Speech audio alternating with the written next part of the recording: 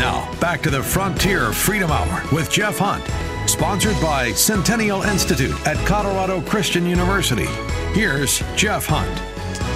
Howdy, friends. We're talking with Lorie Smith of 303 Creative and Jake Warner of Alliance Defending Freedom. And if you missed any parts of this, go to frontierfreedomradio.com to download the podcast there. A tremendous amount of wealth of information that you can dive into with regards to this case. This is an important case that's going to shape the direction of this country. And if you're kind of like me, you like a good argument. I love a good argument. Half the time I'm arguing in my own head, especially after a fight. And then I walk away and I go, that would have been a really good point. So, that's the way my mind works. And one of the ways that you can kind of fulfill that level of arguments is listen to oral arguments at the U.S. Supreme Court, okay? Now, Kristen Wagner, CEO of Alliance Defending Freedom. This is like heavyweight boxers in a match, right? They're the best of the best that our entire country has to provide. And they go to the U.S. Supreme Court, and she's facing off with the Solicitor General of Colorado. And it's them, and then you have these Supreme Court justices, 9 of them, that are just peppering them with questions. And they go off on these like weird little rabbit trails sometimes into weird little areas of legal law. But you can get a sense of where the justices are and what they're thinking about. And it was an amazing 2 hours and 20 minutes to listen to, because they're going back and forth, and Kristen's going with the Supreme Court justices, and then the Solicitor General gets up there and, there's some good points, and everyone's okay, and they're going back and forth. And then at the very end, like a train, just a steam train coming right through, was Kristen Wagner with her closing arguments that was just awesome. It was like the best. It's like watching a pro in their prime, Tom Brady, Peyton Manning out there just doing their thing. It was awesome. And that was Kristen Wagner's closing argument. It was so cool to see. So, Jake, how did the arguments go? Because you had some Supreme Court justices asking some tough questions. Can you give people a little sense of what that was like there? Yeah, well, the argument was over 2.5 hours. Historically, Supreme Court arguments were 1 hour, 30 minutes per side. But more recently, the justices are giving the advocates more time to talk and more time to answer questions. So this argument was over 2.5 hours. And like you said, Kristen did a phenomenal job. Those last 5 minutes of her argument were some of the best advocacy points I've heard her make in her career here at Alliance Defending Freedom. But highlights from the argument. Let me just point up just a few. Throughout this whole journey, in Jack's case and in Lorie's case, we've always been making the point that Lorie and Jack, they serve everyone. Doesn't matter your background, they serve everyone. They just can't express every message.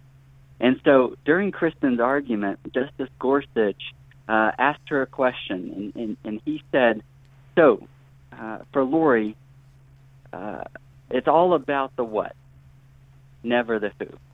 Is that right? And Kristen said, yes, that's exactly right. And that's the point we've been trying to make for years, is that the First Amendment protects artists like Jack and Lorie. They serve everyone, people from all backgrounds. They just can't promote every message through their expression. So that was a key moment in the argument back in December.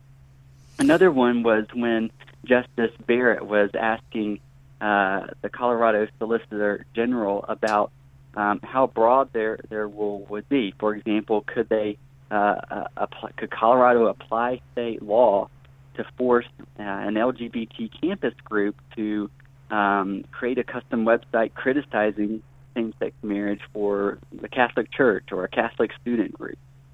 And the Colorado Solicitor General suggested that the law wouldn't work that way. And so Justice Barrett rightly realized, that seems like you're applying a double standard there.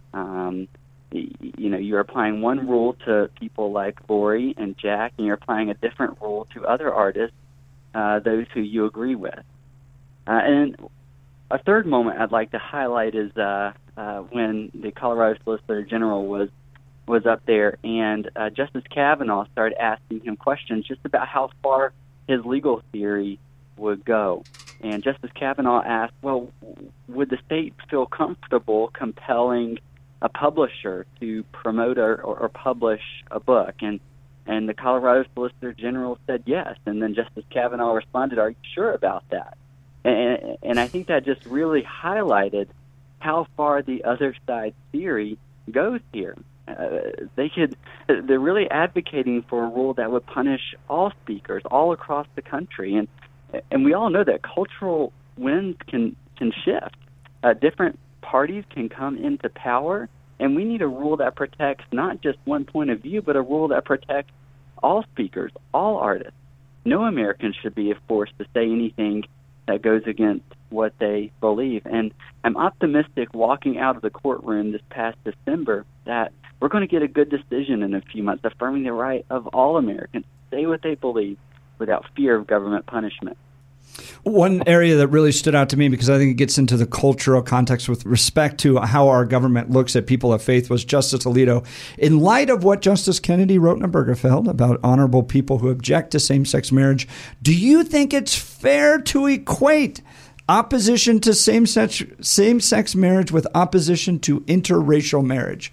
So are they the same? Is opposing gay marriage the same as opposing interracial marriage according to the law? And the Solicitor General of Colorado said yes. So that's hard. It's heartbreaking because that's not the same at all from the perspective of people of faith. And it's not even about a gay marriage issue, right? It's about the freedom of speech. And I think you guys have done a really good job of making sure that it's about that issue and not necessarily about the cultural battles that are taking place. But it's insight into what some of the challenges that Christians have in the state of Colorado when your state government looks at you through those types of lenses. So why this case, and how does it affect Jack Phillips, and where's Jack on this trajectory right now in light of Lorie's case? Sure. Well, let's go back to 2018. That's the year that Jack won his Supreme Court case. And in that case, the U.S. Supreme Court said that Colorado officials had violated Jack's right to freely exercise his faith. The state had discriminated against him because of his faith. You see, along the way in his first case, state officials had compared Jack to slaveholders and Nazis, just awful stuff. But there was another thing that the court highlighted, was that the state had treated Jack worse than other cake artists in the state. You see, during his first case, a religious man went to 3 other cake artists in Denver requesting a custom cake with Bible verses on it. And those cake artists declined to create those cakes, citing their objection to the message. Well, the religious man filed a charge with the Colorado Civil Rights Commission, but the commission refused to prosecute those artists, saying they had the right to decline those cakes because they would express messages that go against the cake artist's beliefs. Well, they denied that same freedom to Jack and prosecuted him all the way up to the Supreme Court. And the court said that was wrong. That was discrimination against Jack and his faith. And for that reason, the court didn't reach the free speech issue that Lorie's case presents. So the Supreme Court is going to answer in Lorie's case the free speech issue that was left unresolved in Jack's case. Can the government force an artist to say things that go against their deepest beliefs? And we're hoping for a really good answer later this year. But like I suggested before, Jack is still in litigation. On the same day the U.S. Supreme Court decided to hear his first case, a local Denver attorney called Jack requesting a custom cake, blue on the outside, pink on the inside, that would celebrate and symbolize a gender transition. This wasn't the first time the attorney had contacted Jack. Back in 2012, the attorney emailed him, calling him a bigot and a hypocrite, and then followed Jack's case for years, and then called on the same day the Supreme Court decided to hear his first case. But then a few months later, the attorney called back requesting a custom cake depicting Satan smoking marijuana. And that triggered a new series of lawsuits. We're now in a third lawsuit, the second one over Jack's decision not to create a custom blue and pink cake to celebrate a gender transition. Unfortunately, a couple of years ago, we lost that trial. The trial court punished Jack for not promoting this message. And we appealed up to the Colorado Court of Appeals, and just a few weeks ago, the Court of Appeals affirmed the trial court's judgment, saying, yes, the state can force Jack to create custom cakes expressing messages that go against his deepest beliefs. And now, once again, we're asking the Colorado Supreme Court to weigh in for Jack, to uphold free speech for Jack and for all Coloradans. So we certainly need the prayers of your listeners and the support of them as we move forward.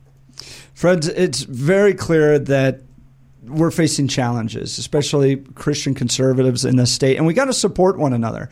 So I want to thank you, Jake. I want to thank you, Lorie, so much for being on the show today. And I want to encourage people. So go to Masterpiece Cake Shop, buy some cakes, and have your birthday cakes made there and your cookies made there, all that stuff. Go support Jack. Go to 303creative.com if you need a website.